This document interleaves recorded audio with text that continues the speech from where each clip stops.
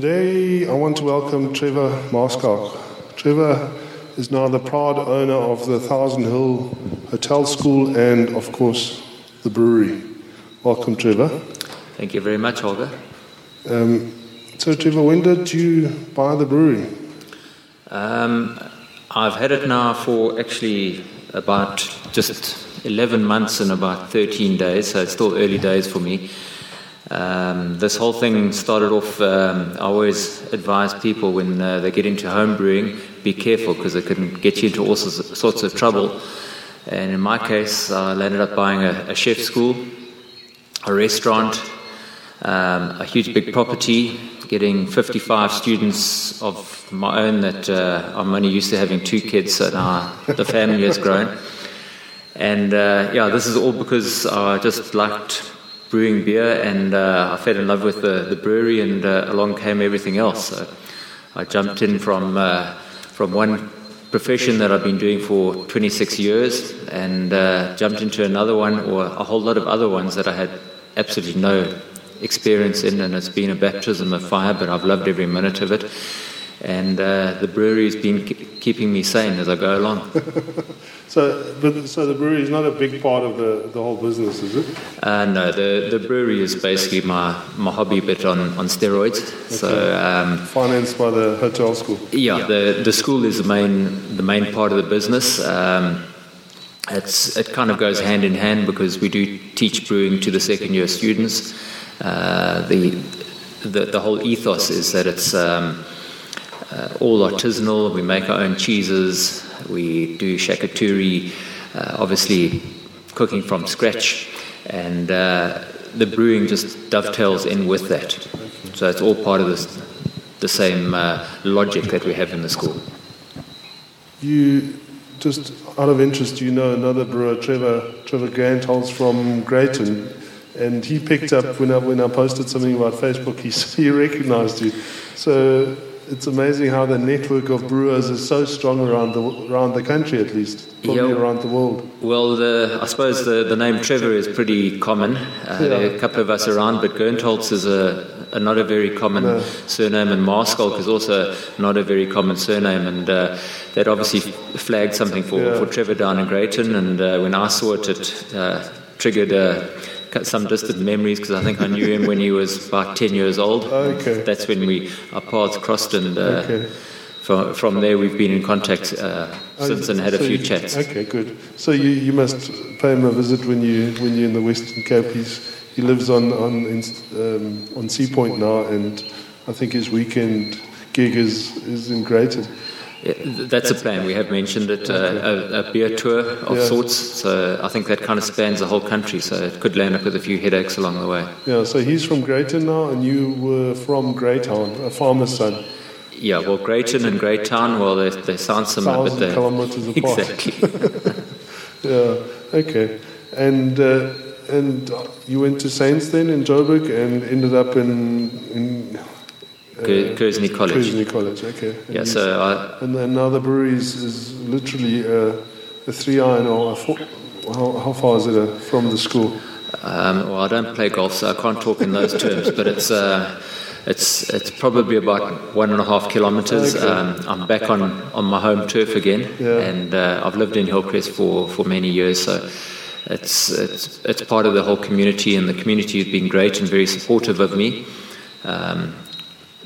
When I changed jobs from a job that I've been in for so many years, and everybody used to ask me, what do you do? And I'd tell them, and they quickly change the topic. Now I seem to have this new interest in people's lives, and they ask me lots of questions, and being a brewer is quite a cool thing to be. Yeah. So I had to get my hair cut short like a teenager and grow a beard like a hipster. It's a little bit out of character for me, but I'm trying to fit in that new peg hole that there is for brewers. So tell us a little bit about the last 26 years. I was in a family business importing machinery, traveling the world from Europe through to China, importing, installing machinery, maintaining it. Spending my life in factories and on aeroplanes, and it was time to make a little change, so I made a big change instead. Okay. And you started homebrewing when? my older brother, who's I suppose is a bad influence in my life. When I turned 40, he gave me a little Cooper's homebrew kit. Mistake. And I made a couple of batches of beer that I thought was world class, but none of my friends wanted to drink it. Yeah. And I kind of packed it up for a few years, and then he got me involved again, and he said, "You've got to go all grain brewing." So he showed me the tricks, brew in a bag, and off I went and made a few recipes. And all of a sudden, my friends started liking the beers and saying some quite decent things. Being a home brewer, you can't sell your beer, so I wasn't sure if it was just genuine or if they just wanted the free beer. Yeah.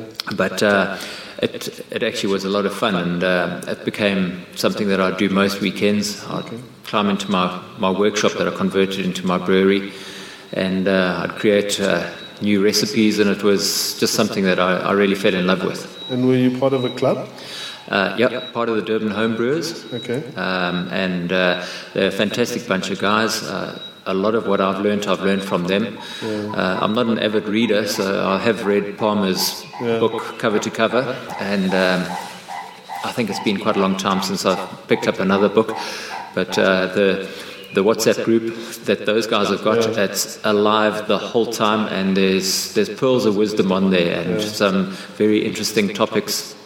Off the wall things, and if you want a little bit of excitement in your life, just pop something on the group saying, "Has anybody done a Gruit beer?" and just see how that unfolds. It'll be a discussion lasting about 3 weeks. And I think we first met at the Els for Tales festival, which is a fundraiser for our local SPCA by the homebrewers, isn't it? Yeah, that's right.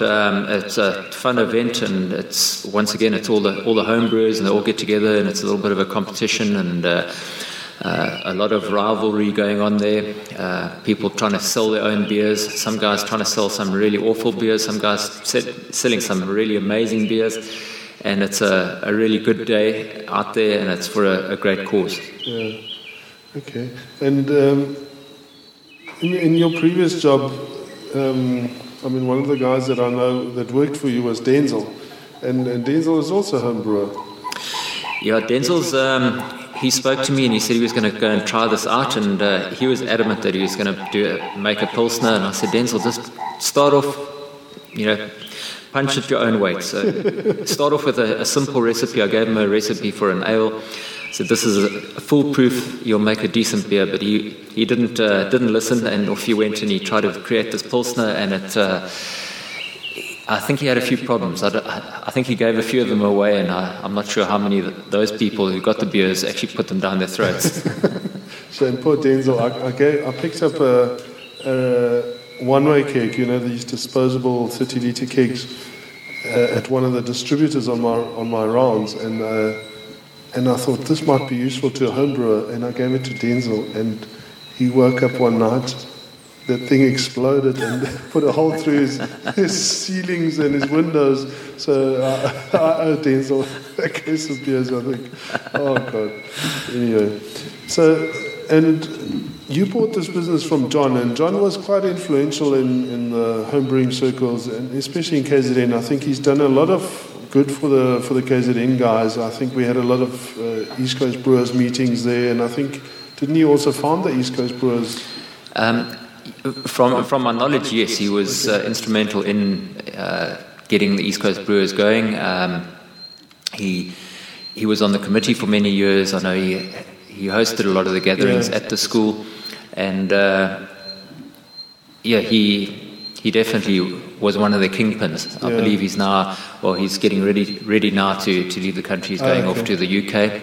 So he's still in South Africa at the moment? Yeah, for a short while. Okay. So I'm sure he's going to go and find some brewers overseas to get involved with there. And was he still helping you out, or did he just hand over? And we had a handover period. He shared some information with me, and then he's been, I suppose, chilling out a little bit at home, getting used to his retirement.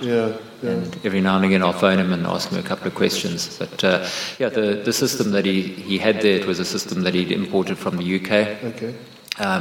It's a fairly basic, easy to work with system, and we just carried on with how the same. big is the brew length? We can make a batch of about 800, 850 Okay. litres. It's really big. Yeah, and normal brew day, we'll start at 7 in the morning, and if everything goes according to plan, we'll be out of there by about 3:30 Okay. or so. And you make use of the free labour from the student. When they're obliging. Or have you got some guys that work in the brewery? Yes, we've got two guys that assist there. The main thing on brew day, it's shoveling all the spent grain out of the mash tun. That takes a little bit of manual effort, and that's when we like to hook a student in. Okay. We always tell them that they can take a bit of the spent grain and make some bread or something like that, but normally that gets fed to pigs. Have you got pigs on the estate? Our neighbour has got pigs, okay. so when we're brewing, the pigs are really happy. Yeah, okay. You should do, I know Trevor, I missed this year's beer tour, but I normally join the Warthogs, Warthogs, it's quite a hard word to say, the Warthog Brewing Club when they do a trip to Cape Town once a year. And this year they went to, or was it last year already? When is the hop harvest? Anyway, and Trevor had, what do you call it, raised or used all his spent grain to fatten a calf or a pig or something, which they then had on the tour when they stayed in Greyton. They ate this thing. So it would be quite a nice braai, I guess, or spit. I guess so. It's very nutritious, I believe. Yeah, and so you inherited a huge portfolio of beers. 11 or 15 or... There were 18. 18. And missing was an IPA, which I bolted on, so we had 19 beers. Okay. I'm a simple guy. I've only got matric with maths, and I battled to remember which ones were which. Yeah.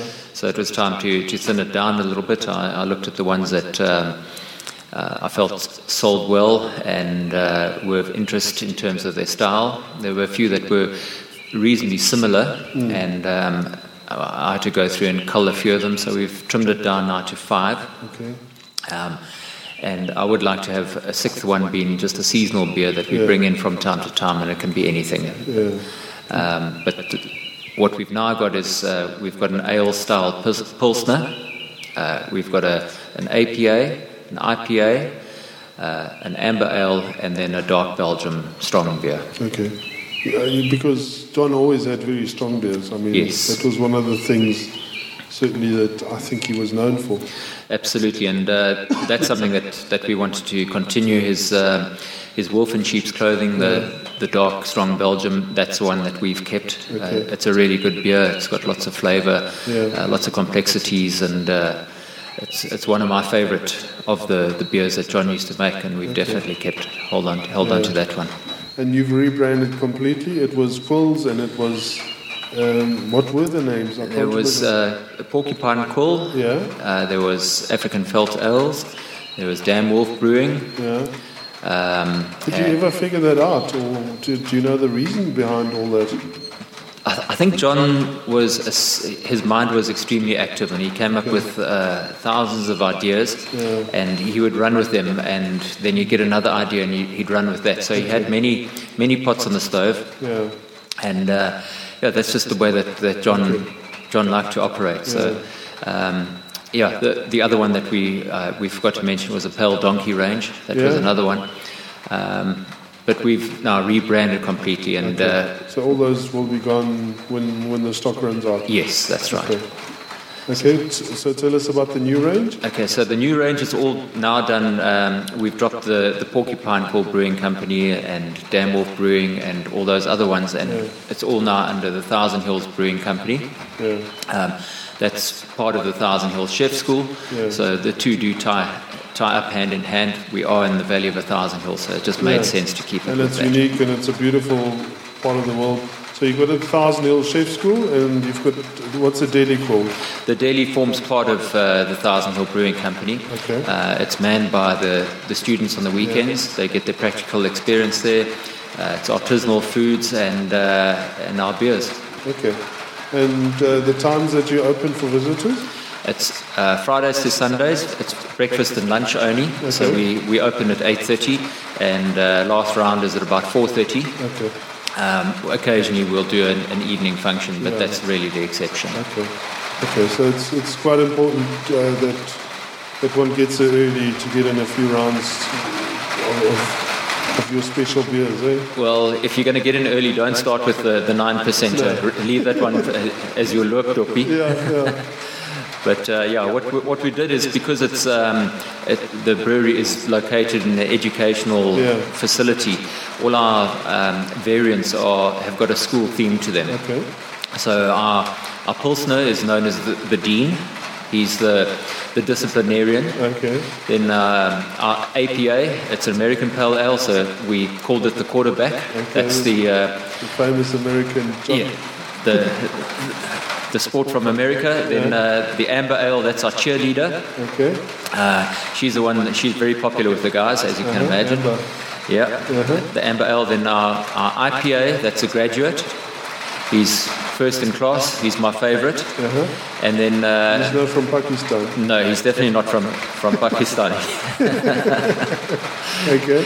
And then the dark Belgium, the strong Belgium, that's a foreign exchange student. Okay. He's all the way from Belgium. Yeah. So it says FES on the front. Yeah, FES. Yeah, FES. Okay, lovely. Tell us a little bit about the weekends. Does it get quite busy? Do you have to book? It is a little bit weather dependent. Okay. When it's fantastic weather, we get jammed, particularly on a Sunday. Yeah. So if anybody's wants to come around for a beer and a pizza or one of our meals, best you book. Yeah. Otherwise, you may be disappointed and turned away. Saturdays, normally you don't have to book, but if it's fantastic weather, it might be a good idea. Yeah. And then Sundays are slow, but it gives us a chance to make the cheesecakes. Fridays are slow. Fridays. Yeah, not Sundays. Yeah. Fridays are slow. And if it's weather like this, you can hear it starting to rain here. We're sitting outside in my garden, so just forgive us. It's much better sitting outside than inside. Well, if it's weather like this, then the only people that are drinking there at the brewery is me. Not even the students? No, they're not allowed to. Not. Okay. Tell us a little bit about the school, the program and... Okay.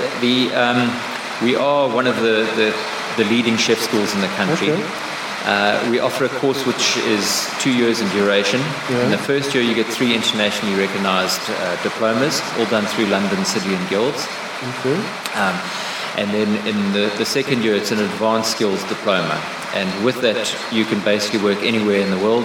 And most of our students complete their third year internship overseas and abroad in America. A lot of them go to the Ritz-Carlton group. Some of them land up in Malaysia, Hong Kong, Dubai. And last year we've got one of our students in a 3-star Michelin, 3 Michelin star restaurant in the UK. Okay. Oh. So we're in the fortunate situation that we have more job offers for our students than we've got students. That's unbelievable. All overseas or local as well? Both. Okay.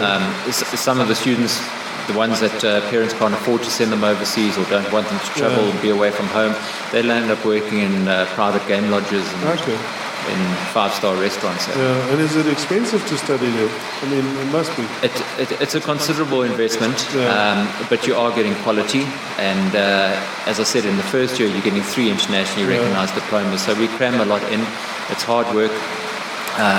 The youngsters are very tired by the end of the year. They get one week holiday in the middle of the year. Wow. And the rest of the time, but this is what the industry is about. It's hard work.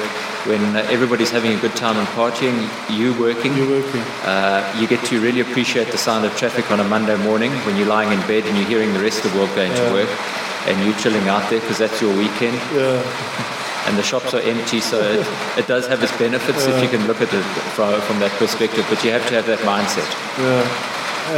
When I was in Munich the other day, there was a lot of talk about doing courses in becoming a beer sommelier, which sounds like it's something that's or that there's a market for in Europe, certainly.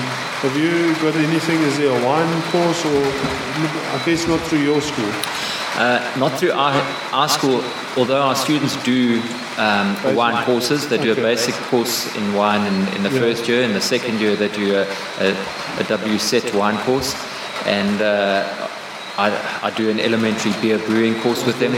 So they do get exposed to it. But we do get a lot of people asking if they can come and do brew courses with us. We don't, unfortunately, offer that. But I think that South Africa as a whole, we will have to get with the times a little bit in the future. I think we are very unsophisticated with our microbrewing at this stage, although there are some guys that are really, really great. I think if you compare us to the States, we are far behind, but it's good to see that we've got some breweries that are coming up and making things happen. Yeah. What I found in Germany, most of the craft brewers were contract brewing, or what do they call it, gypsy brewing. Very few of the guys that I met actually had their own facilities, and it must be a nightmare in a first world country to start a brewery. Here, I guess it's hard enough to get a license and get premises and all that, but it must cost an absolute fortune in a place like Europe. So I guess it's got its pros and cons. I guess so. There's always hoops that you've got to jump through. It's just the number of hoops that varies from country to country, and I can only imagine in proper first world countries, it must be highly regulated and must be very difficult. So I'm assuming that if you want to get into brewing beer as a youngster, find a girl whose dad's got a brewery and see if you can't get in that way. Yeah. One of the most popular girls, especially in the south of Germany, is the Hop Queen. In the Hallertau hops, all the farmers, the daughters, they have a pageant, and the most beautiful daughter of the hop farmers wins this award of being the Hop Queen. So imagine marrying her. I think that would be the best. Absolutely, best of both worlds. Yeah, even better than owning a brewery, I think. So Trevor, in terms of bringing your beer to market, have you? I know that we've started stocking it at Hillcrest Tops. What has the response been? I've been away from it, so I don't know. Okay, well, up till now, the beer that's been brewed in the brewery was really for on-site consumption, to go through our taps and the occasional festival that we'd go to. We've got a lot of spare capacity, so it just makes sense that we sweat that asset a little bit. Yeah. And with the money that we put into the rebranding and the marketing, we need to get it out there. So we have recently put it into Tops, and I was very excited. The first cases went within 3 days, so I got hold of Mike and I said, can I bring some more? And he said, bring another 3, and we've got to see how that goes. Okay. Oh, that's exciting. And we're running a little promotion now, very simple, buy even one bottle, take it home, take a selfie of it, post it on our page, tag us using our Thousand Hills Brewery tag, and you go into a draw, and at the end of the competition, which is at the end of this month, well, if you get drawn out, you get a 500 Rand voucher to come and eat at our deli and enjoy our beers. Good idea. And just to explain again, I mean, people that have run the Comrades would certainly know where Bertha's Hill is or where the Thousand Hills are, because it's a long slog, and it's a hard part of the Comrades Marathon course. But maybe explain to other listeners where they can find you. All right, well, it's very simple. It is tucked just off Old Main Road, which is the old road that people used to travel when they drove from Joburg to Durbs on holiday. Yeah. If you're traveling from Durban towards Maritzburg, you'd go up Bertha's Hill past Curzon College, through the little hamlet of Bertha's Hill, and past the Rob Roy, which is an old icon that's been there for many years. It looks like Rapunzel's castle on the hill, and shortly afterwards there's a little road called Wooton Avenue. It's a W with 2 O's and 2 T's, WOOTTON. And we just off there, about 100 meters down the road there, beautiful garden setting overlooking the Valley of 1,000 Hills. We've got one of the most magnificent views that you can have sipping on a cold beer and watching the sunset. It's really quite special. I feel privileged every time I get there in the morning. I always soak up the view. I promise myself never to stop soaking up that view. Never to get used to it. Yeah. I certainly think that, the site has got unbelievable potential, for growth. If you look at it, what you're doing currently with the deli and everything in the brewery, to expand that would be beautiful with a view over the 1,000 Hills, isn't it? Yeah, we've got some pretty ambitious plans. Okay. I need to sell some beer first to make a little bit of revenue to pay for those plans, because it's quite a big expansion that we're planning there, and moving the brewery so that it becomes part of the actual operating restaurant, so people can mill around and see the actual equipment in the brewery. That's kind of the idea, and I think we'll probably look at rolling that out over the next 3 years. Okay, so that's not too long. It's short term. It's the years are going by pretty quickly for me, because it is quite a busy time of my life. Yeah, and it's really, I think the important thing is that a lot of people ask me where to go for a beer or where to visit a brewery. It is hard in Durban. We've got in Umgeni Road, we've got S43, that brewing company, and we've got Shongweni Brewery on the other end in Point Road. We've got Sean Standhaven at the market, and now it's important to know that people can visit you, and you open Fridays, Saturdays and Sundays, during the day. Yeah, during the day, and if you're really interested in having a look through the brewery, you're more than welcome. Just ask any one of our chefs to try and track me down. If I'm on the premises, and I am there most of the time, I'm more than happy to walk you through. I do a basic introduction. I show people what malt looks like, because a lot of people don't know what it is. I let them chew on a little bit of it. Okay. Give them some of our whole flower hops that we use, and I run through, and they get a very basic understanding of how we brew. Yeah, it is important, because I remember when I did research for my book, I was in Tabazimbi. You can imagine in Tabazimbi, everybody drinks Brandewyn and Coke and hardly any beer. And there was a worm who said, "Hey, can I have one of your beers?" And he gave him an IPA. I said, "Maybe not," but I said, "Well, before you taste that beer, just smell the hops and taste the hops, and just getting that aroma from the hops, and then drinking the beer." His face lit up, and he said, "Wow, I can taste what I just smelled." Instead of just saying it's bitterkak. It is actually amazing, and typically with ales, people have their first sip, they say, "Wow, what fruit have you put in here?" And it's you've got to go through that whole education. That it's some of it comes from the fruity esters from the yeast, some of it is from the hops, and the layman really doesn't understand that. So it's nice to share a little bit of that information with them. And that was, for those who don't know, that's why I wrote the beer book, and I put that part about visiting the breweries in the beginning of the book, where I encourage people to visit the different breweries, and we reward them with a free beer. And the reason is that I think there's nobody better than the brewer to explain people about beer, and I think it's at the cold face like you are, where we can educate normal people about ales and decent beers, isn't it? Absolutely, and it's not really rocket science. There's a bit of an art in it, anybody can share anybody's recipe, but whether you're going to actually replicate it in exactly the same way, that's where the art comes in. So if anybody wants one of my recipes, I'll tell you exactly what's in there. You're welcome to do it, but the chances are you're not going to get it exactly the same. You might get it better than mine, but this is the real fun part of brewing beer. It's put a bit of effort in, a bit of passion, and just refine it as you're going along.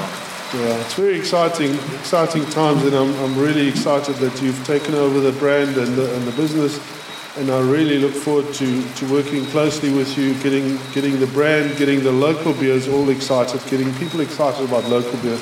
I think that, again, when I was on my last trip to Munich, I realized, Erdinger is a big brand in South Africa, but if you're in Munich, it's not that big. People drink Augustiner and all sorts of things that are very, very local to Munich.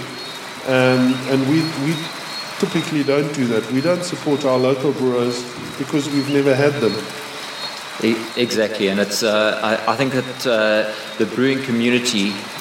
It's great to see the guys talking now, talking with each other, because at the end of the day, if somebody doesn't like my beer, I'm not going to be offended. I'm going to say, please go and try Sean's beers from Stand-Even, or go down to Robson's on Point or Station. It's really, if we get people drinking craft beer, that's us. We're all winning at the end. Yeah, and I think even Notties. I mean, Peter Dean always says the more breweries there are in the Midlands, the better for him.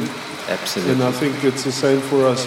So just before we close, I think there's also, Republic has opened up in Hillcrest, which is a craft kind of focused pub. And I truly hope that they're also going to support some of the local brands. But that also brings something new to Hillcrest. We haven't had a craft beer bar in Hillcrest. We obviously got the best bottle store on the continent as far as craft beer is concerned with Hillcrest Tops. But in terms of drinking it, there's very few places where you can enjoy a good craft beer or a good selection of beers generally in Hillcrest. It's really exciting to see restaurants and outlets like Republic opening up, and it's a great thing. I think that with the drink driving legislation as it is now, you can really only have one beer and then you're at the limit. So if you're going to have only one beer, make sure it's a really good beer. A good one, and every time you go out to a restaurant, it's nice to try a different beer. So it's great to have these options available. Yeah. It's very exciting times. When this no tolerance thing happened 20 years ago, I think they started it. I was marketing Bavaria Light, and we certainly didn't say only have one beer and a good one. We said have a Bavaria Light and you can drink a couple more. And we had great success with it. But it is a serious issue now. And again, seeing in Europe, people don't drink and drive. Obviously, they've got different options, but certainly here we've got to either take the beer home, which a lot of people do, but just enjoy a good beer. Absolutely, and if you're going to be drinking one of our foreign exchange students at 9%, don't drive. Make sure that you're going to drive it. Trevor, it was lovely talking to you, and we look forward to visiting you at the brewery in Thousand Hills in Bertha's Hall. Thank you very much, Holger. I appreciate the opportunity of chatting to you. Oh, lovely. Cheers, guys. Cheers.